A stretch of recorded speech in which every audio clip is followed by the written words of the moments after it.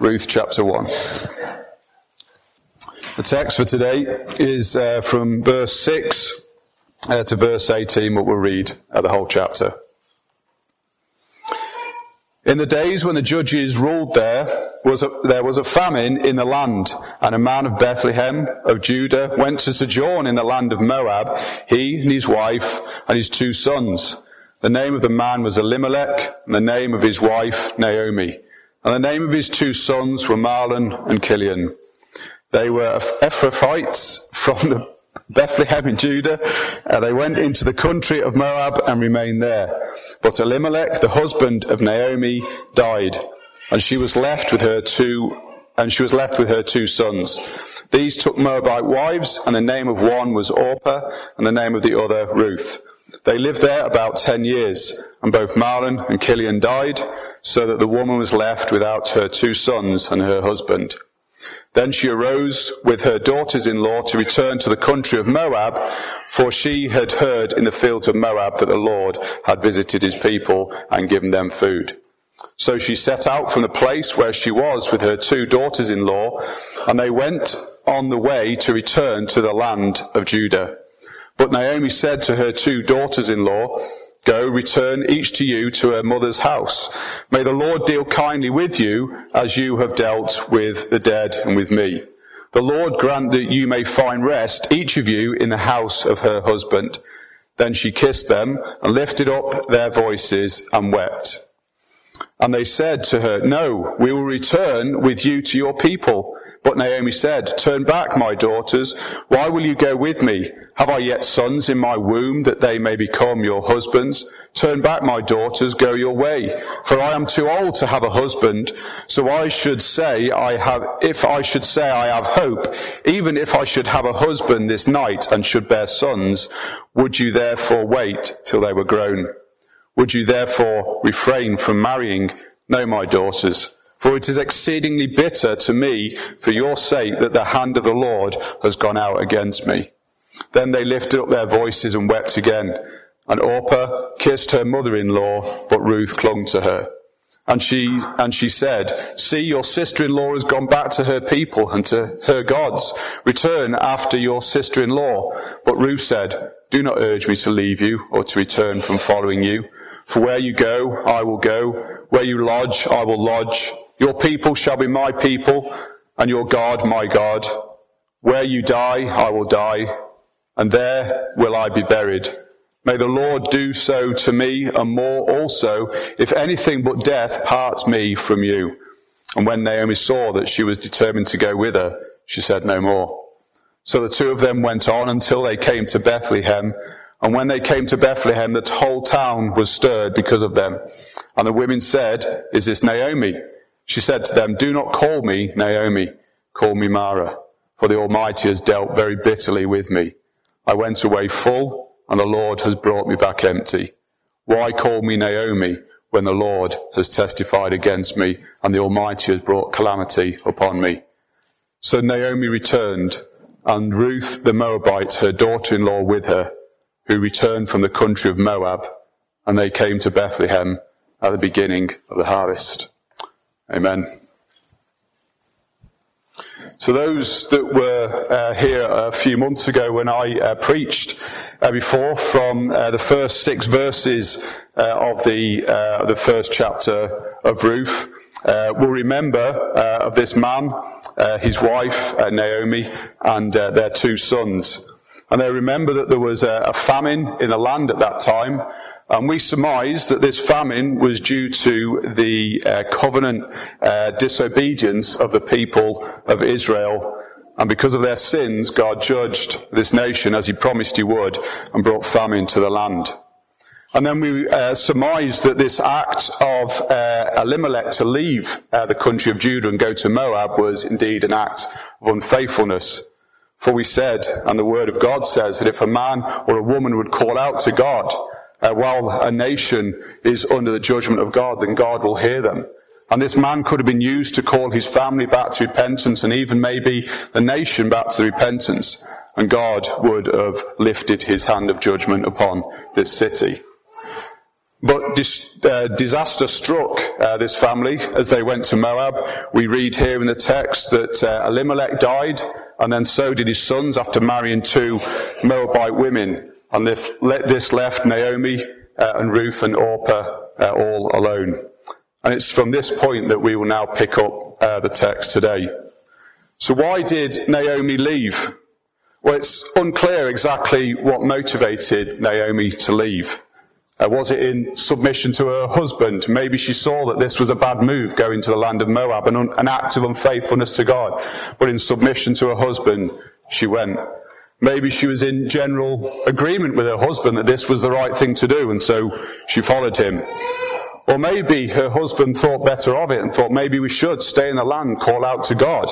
But Naomi, in fear for herself and her family, cajoled her husband into leaving and going to the land of Moab. We're not sure why Naomi left, but what we are sure is the faithfulness of God. The scripture reminds us in 2 Timothy 2:13, if we are faithless, he remains faithful, for he cannot deny himself.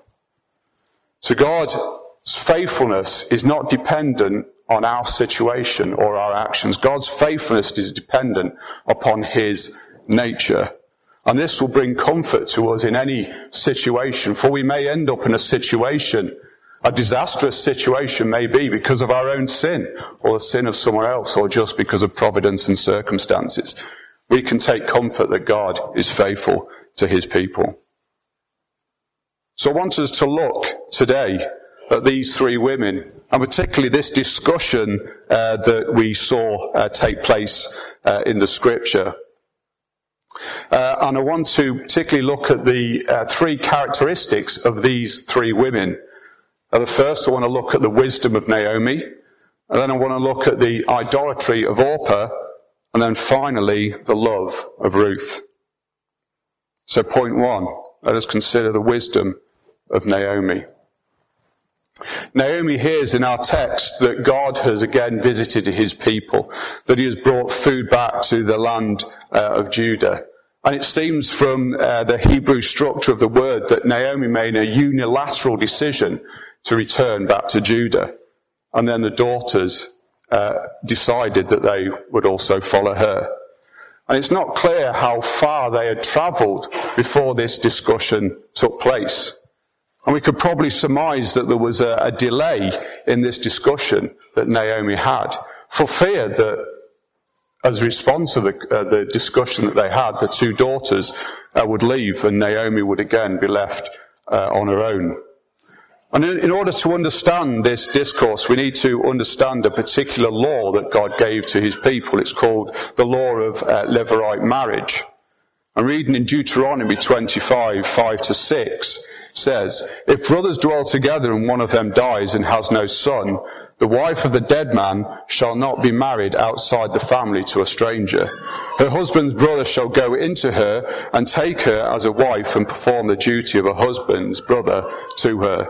And the first son whom she bears shall succeed in the name of the dead brother, that his name may not be blotted out of Israel. So we see in this text is quite often Naomi is talking about a husband or marriage. And the reason is in this day, the propagation of a family name was extremely important. And the law states here that if a man dies without bearing children, that his brother is then to take the woman and bear children for. The first child would be to propagate the name of this man. But we see from the text that both Naomi's sons were dead. There was no one to take on this burden, this responsibility. And she says that even if I had a husband tonight and I gave birth this very night to a son, you would be still too old by the time he's got to the age to be able to marry you. So Naomi is saying to these women here, if you commit to me, and you're going to have to give up all hope of marriage and all hope of bearing children, which was an important thing in those days. But wisdom dictated that Naomi had this conversation with her daughters. See, biblical wisdom is not only knowing what is the right thing to do in any given situation, but it's having the moral fortitude and the ability to carry out that which you know you should do. Wisdom and folly are indistinguishable until they are acted out. Proverbs 17:28 says, even a fool who keeps silent is considered wise, and when he closes his lips, he is deemed intelligent. And Deuteronomy 4:6 says, keep them and do them, for that will be your wisdom and your understanding in the sight of people. So this discourse we see in verse 8 and 9, that Naomi encouraged them to leave for the first time. And then verses 11 to 13, Naomi's asking these questions, these probing questions, and making it clear the cost of their commitment if they would remain with Naomi. And finally, in verse 13, she encourages them to leave once again. This was most definitely a call to commitment by Naomi. And whatever else our evangelism is to the world, whatever else it is a call to a loving commitment to the Lord Jesus Christ, and also its associated costs. Jesus in his earthly ministry exemplified this type of evangelism. You see, Jesus wasn't concerned with amassing a great number of followers. Jesus was concerned with having people who followed him with a loving commitment. And Jesus seemed to spend equal amount of time pushing people away as he did calling people to himself. We think of the rich young ruler. In Mark 10:21, Jesus says these words, and Jesus, looking at him, loved him and said to him, you lack one thing. Go sell all that you have and give to the poor, and you will have treasure in heaven. Then come, follow me. Jesus is not teaching a works-based salvation here. Jesus knew the heart of this man. Jesus could see that which was an idol in this man's heart. Jesus could see that which his affections were set upon. And Jesus recognized that if this man would follow him, then this idol of his, this affection for him, would draw him away from Christ. And Jesus' evangelism looks very different to what a large portion of the church calls Christian evangelism. Both true and false evangelism says to the people, come as you are. But false evangelism would say, come as you are into the presence of God. Come as you are into the congregation of his saints. True evangelism says, come as you are, but come to the cross of Jesus Christ. The gospel call is come to the cross and lay down everything that you have, everything that you are, and everything that you will be or desire to be. We understand as Christians that we need to leave our sin and our sinful desires at the cross. We understand that as Christians. But we also equally need to leave all our desires, sinful or not, at the foot of the cross. We leave everything at the cross. We go naked to Christ. And if Christ permits us to pick some desire up that we've had, then we can take up that desire freely and we can run with it. But we have to hold it lightly. You see, when we become Christians, we are no longer belong to ourselves. 1 Corinthians 6:19-20 says, or do you not know that your body is a temple of the Holy Spirit within you, whom you have from God? You are not your own, for you were bought with a price. So glorify God in your body. And when we are on the streets, evangelism, and we're speaking about this great sin of abortion, we hear this chant, my body, my choice. Well, it's obviously fallacious because the baby's body is not the woman's body, but it's also fallacious in another way that may not be obviously apparent. And that is that the woman's body herself is not her body. It belongs to God. God gave her life. He sustains life, and one day he will take that life back. God owns all of his creation. And if this is true for the heathen, then how much more true for us, who are not only owned bodily, but the Lord Jesus Christ laid down his life and paid for us, bought us back with his own blood. How much more is our body not our own? Jesus says these words, if anyone would come after me, let him deny himself and take up his cross and follow me. For whoever would save his life will lose it, but whoever loses his life for my sake will find it. Also he says these words in Luke 14, verse 27. Whoever does not bear his cross and come after me cannot be my disciple. These are the words of our Saviour. And just a little bit further on in verse 33, he says, for therefore, if any one of you who does not renounce all that he has, he cannot be my disciple. These are the words of Jesus Christ. Jesus is not describing here super Christianity. We can maybe get this idea when we read these scriptures and think, well, those who renounce all, they're the super Christians. But Jesus is saying here that this is entry-level Christianity. And this is a very serious question that we need to pose to ourselves today. How did we get here? Did we come via the cross of Jesus Christ? And while we're considering that, let us now take up our second point and consider the idolatry of Orpah. When Naomi presses these questions to her daughters, initially both Ruth and Orpah show this commitment to Naomi. Naomi didn't ask her them to come with her, but they followed her. And then when Naomi tried to push them away the first time, both of them clung to Naomi.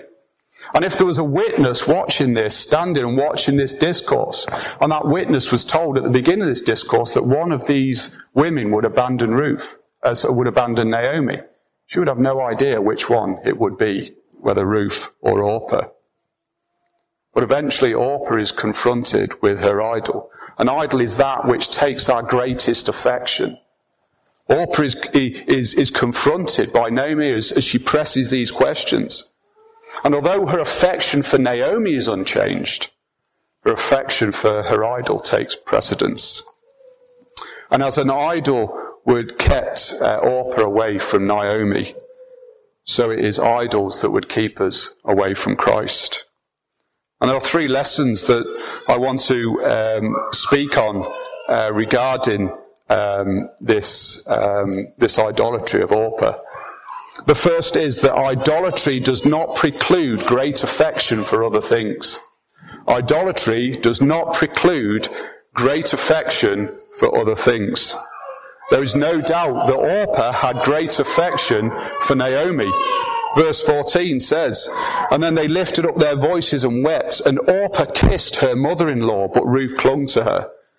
These kisses of Orpah are not the kisses of Judas, who hated Christ, despised him. Now these were the kisses of a woman who had a great affection for Naomi.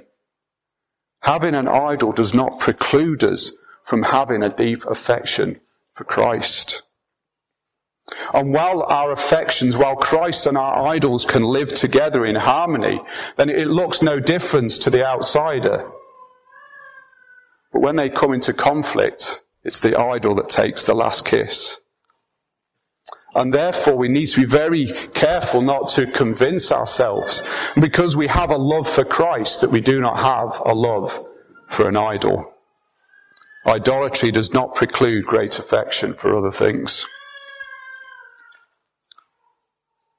Point 2. Only one idol is needed to steal our affection from Christ.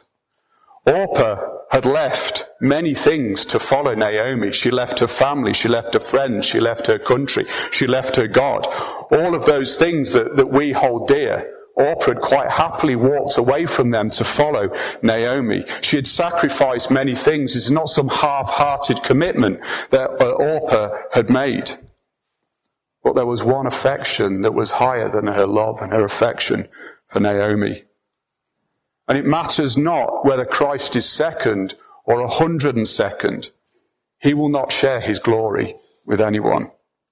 Isaiah 42:8 says, I am the Lord, that is my name. My glory I will give to no other, nor my praise to carve idols. It's a single idol on the throne of the human heart that will cut a man off or a woman off from Christ and from salvation. Many people desire salvation greatly, but forsake it for a single idol. Only one idol is needed to steal affection from Christ. And this third point in this second section. Idolatry is not always evident either to others or to ourselves. Idolatry is not always evident either to others or to ourselves. Initially, Orpah clung to Naomi. It looked genuine. There was no indication of any insincerity there. There was no indication that she would desert. And the question is, if Orpah had been asked, before this discourse took place, if Orpah has been asked, is there anything that would keep you from Naomi? We don't know what she would say. But it is potentially true that she would have said, no, there was nothing that would keep me from Naomi.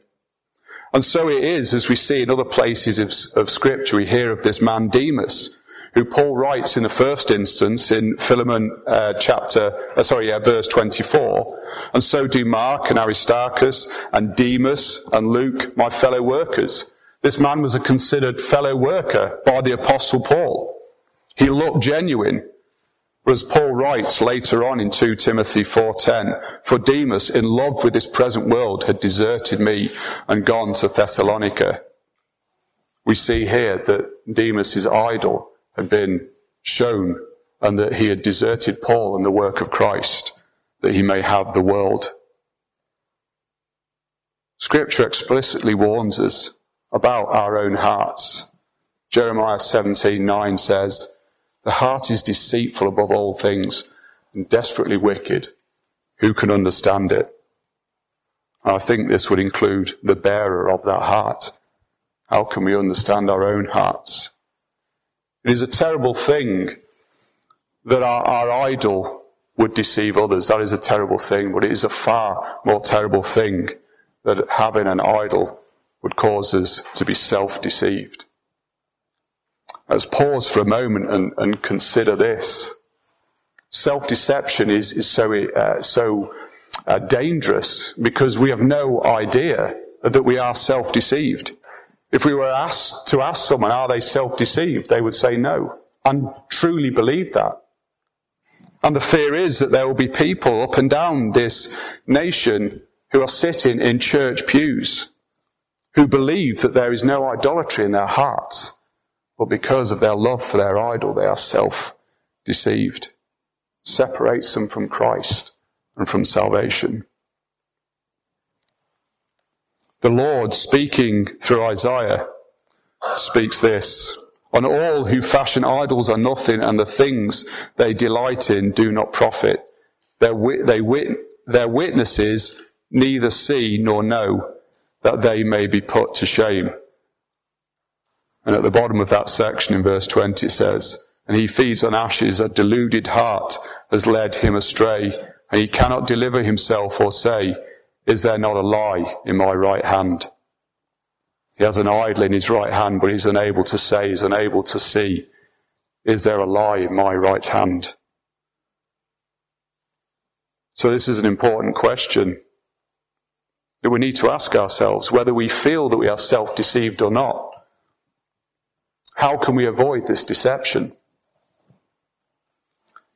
If our commitment to Christ and ultimately our salvation is dependent upon it, we need to know, how can I avoid this deception? Well, we see in our text, it was the wisdom of Naomi, the pressing questions of Naomi, that revealed Orpah's idol. And so it is the wisdom of God that reveals our idols. Hebrews 4:12 says, for the word of the Lord is living and active, sharper than any two-edged sword, piercing to the divisions of soul and of spirit, of joints and of marrow, and discerning the thoughts and the intentions of the heart. It's the word of God. It's the word of God that is the wisdom of God that reveals to us if there is any idol in our hearts.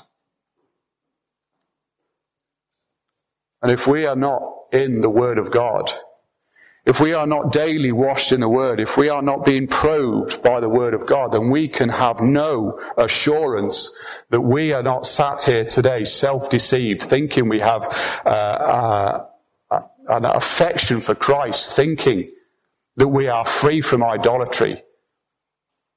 And yet there will be an idol in our hearts at any moment waiting to take us from Christ, from his salvation.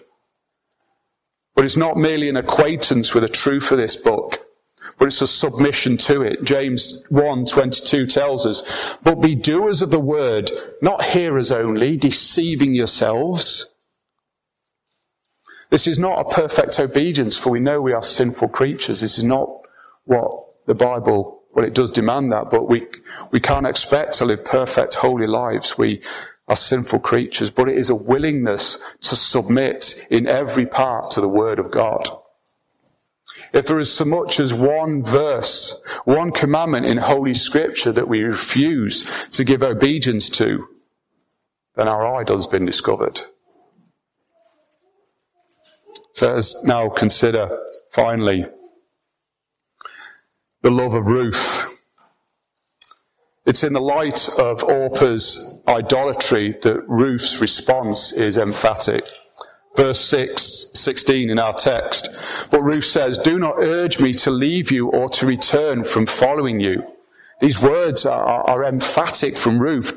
"Do not urge me to leave you or return from following you," says Ruth. To Ruth, it is inconceivable that she would leave Naomi. No matter what the sacrifice, no matter what sufferings came Ruth's way, it was inconceivable to her that she would leave the side of Naomi. There is no secret affection in Ruth that would draw her away from following Naomi. Verse 16 and 17 says, "But Ruth said, 'Do not urge me to leave you or return from following you. For where you go, I will go, and where you lodge, I will lodge. Your people shall be my people, and your God, my God. Where you die, I will die, and there I will be buried. May the Lord do so to me, and more also, if anything but death parts me from you.'" A total and utter commitment to Naomi in life and in death. And if this is love, if this is what love looks like in Ruth, this sacrificial love, how much more is it exemplified in the Lord Jesus Christ?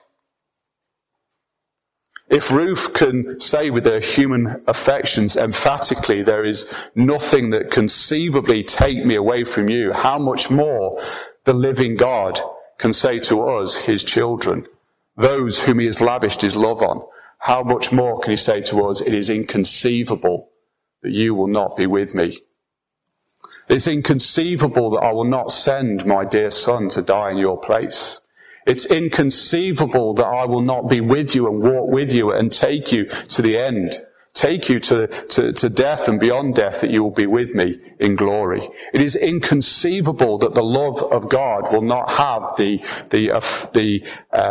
that which he has set his affection on, which is his dear children. The moment God set his affection upon you to love you, which happened before you were born, before you had done that which was good or evil, the moment God set his affections upon you, it was inconceivable that you would be lost. It'd be inconceivable that you will not spend eternity with him in glory, praising and worshipping him for this great love.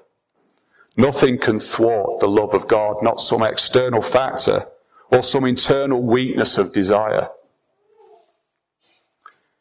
We believe in a Calvinistic soteriology in this church. It's in our confessions.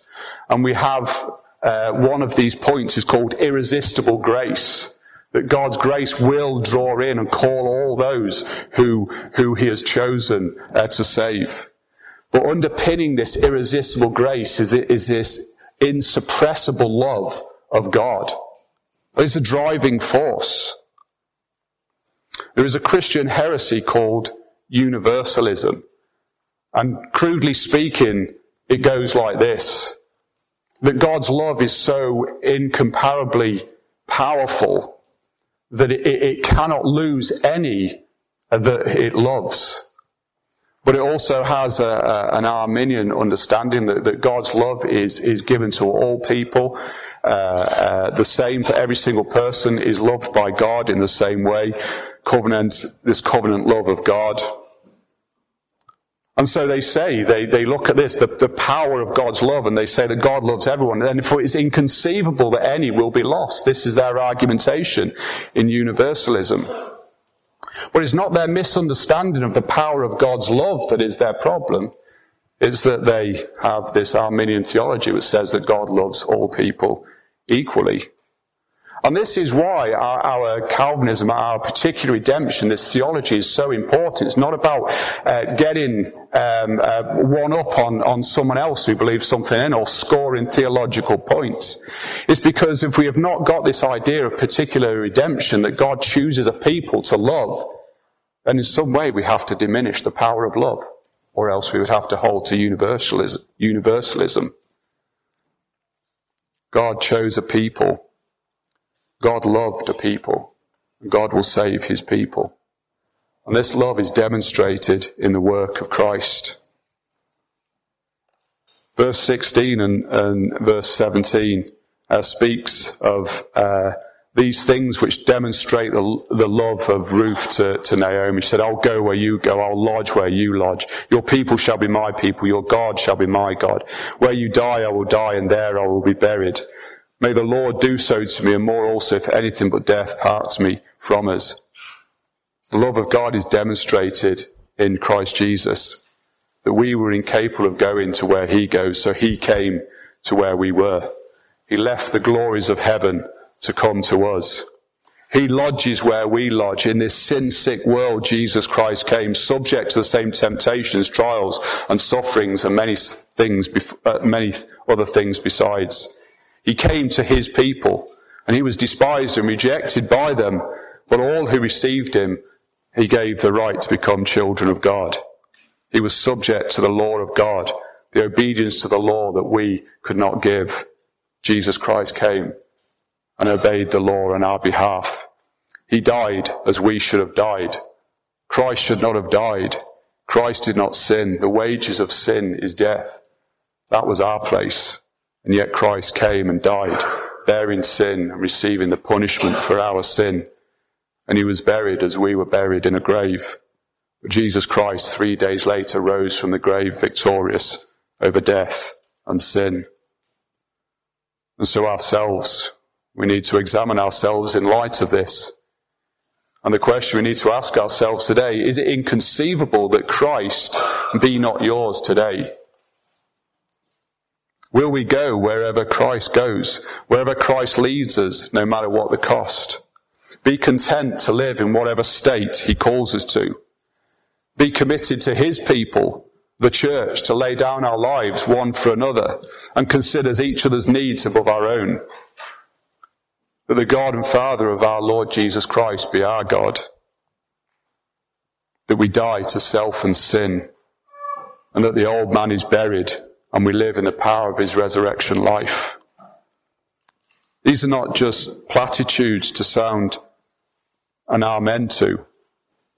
The scripture encourages us in 2 Corinthians 13:5, examine yourself to see whether you're in the faith. Test yourselves. Or do you not realize this about yourselves, that Jesus Christ is in you, unless indeed you have failed to meet the test? And Jesus gives us this solemn warning. If anyone comes to me, does not hate his own father, mother, wife, children, brother and sister, yes, even his own life, he cannot be my disciple. And just in closing, there may be some here today that have a weak conscience and scruples, and they may be looking at their love for Christ and seeing that their love for Christ is cold and asking themselves this question, am I one of his? But we are not to judge our sincerity by comparing our loves to Christ. We will always come up short if we compare our love to his. We need to compare our love for Christ with our love for other things. We need to compare like with like. We need to compare the love that we have for Christ and the world. And this will give us our answer. I have a weak conscience. And I have scruples, and I sometimes ask myself as I see my cold love for the Lord Jesus Christ, whether I am one of his. But when I ask myself this question, is it inconceivable that Christ will not be mine? I know that I am his, for it is inconceivable that Christ will not be mine. Could you say that also? God bless you.